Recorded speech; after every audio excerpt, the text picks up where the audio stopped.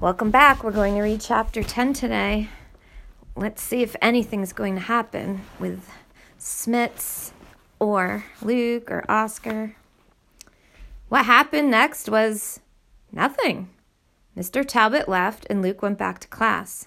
He took notes on plant life and musical compositions.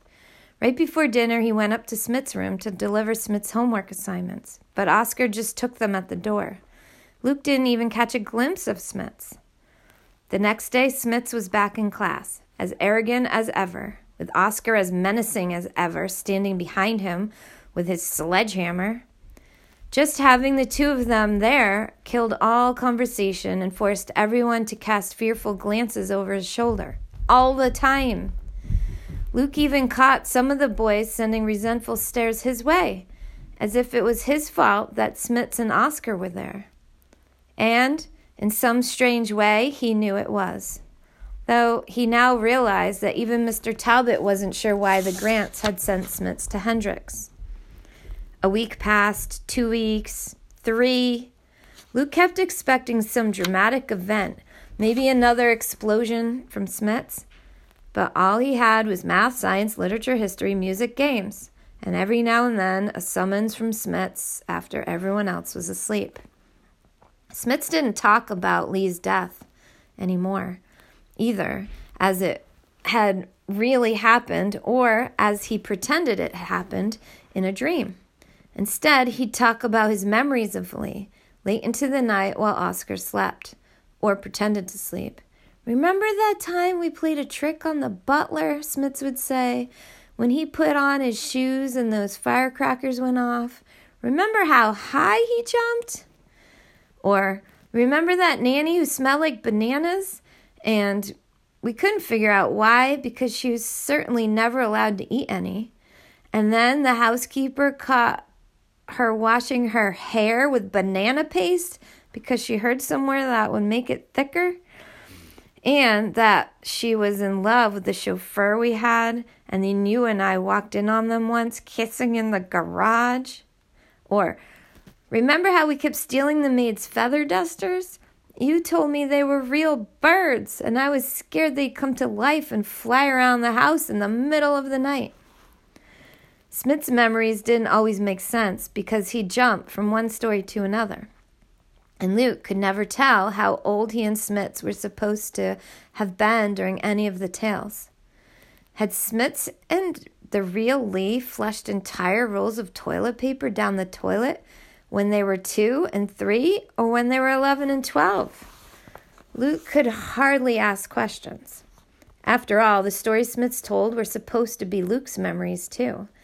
He shouldn't need Smits to tell them. For example, how many cooks had gotten seared eyelashes when the flaming dessert exploded at the fancy dinner party their parents had had? Smits didn't seem to care if Luke understood his ramblings or not. But strangely, after just a few nights, Luke found he could join in the reminiscing. Word watcher. As Smits began to repeat stories Luke had already heard.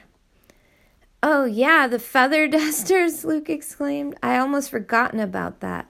Now, why in the world were you so scared of them? You didn't really think they could come back to life, did you?" Smits fixed Luke with a curious look. "Yes," he said, "I did. I didn't know what death was." And he launched into another tale. At first, Luke only acted, pretending to listen, pretending to care, but slowly he was drawn into Smits' hypnotic unreeling of the lives he and the real Lee had once lived. It was all a foreign world to Luke. Luke had grown up on hard work and fear. Life for his family had been a constant struggle. Smits and Lee had each had a miniature car they drove around the paths of their estate. Smits had once had a birthday party where an actual circus had come and performed for his 35 guests. But Luke had a mother who tucked him into bed every night, and a father who would play checkers with him on those dreary winter days when there was no farm work to be done. Smits and Lee seemed to have only servants. One night, at the beginning of Smits' 4th week of storytelling, Luke ventured to ask, in the middle of a long involved tale about a missing teddy bear, I forget. Where was Mom then? Smits stopped and squinted in confusion at Luke. I forget too, he said. Probably at a party, entertaining, like always. And he went on, telling in outraged terms about the nanny who refused to step out onto the roof to retrieve the teddy bear from the rain gutter where Smits had thrown it.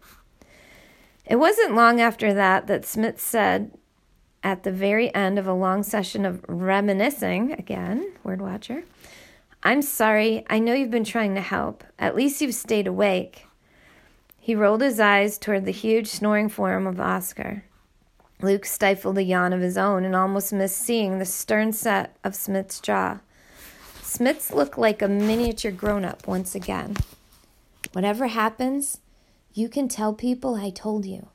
None of this is because of you. It won't be your fault. I even kind of like you." He sounded surprised. And that is the end of chapter 10. Post your titles and head over to Flipgrid to see what everyone's thinking. Thanks for listening.